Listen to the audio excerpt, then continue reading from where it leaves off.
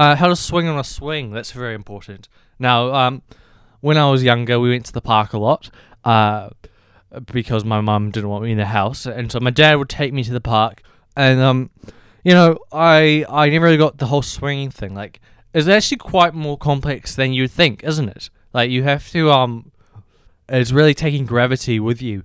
Like, if you don't understand gravity, which you won't when you're 5, it's a very complex art. And the thing with me was that, like, I never got it initially, and so, like, ever since I've been scared to go swinging, because I think I'd understand the process a lot more now that I'm 19, but I've just, because I've had the tough time of not being able to do it, I'm just worried that I'll get on a swing, and I'll try to go back and forth, and I'll just look like an idiot, and then other kids will see me, and their parents will be like, you don't want to be like him when you're older, Which, I mean, is fair. You obviously, when you're older, you don't want to be like someone who's old and can't swing. That's sad, isn't it? When was swings invented?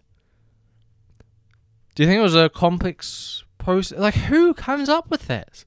It's weird. Anyway, so yeah, the thing with when you learn something is you got to keep on doing it until you're successful. Because if you're not successful initially, and you stop, and that'll just like screw with your mind for the rest of your life, Like, it was swinging. Like, I could easily, if I really put my mind to it, I mean, obviously I could easily swing, but it's just like, I mean, I just can't, because I just think I can't. So keep with it.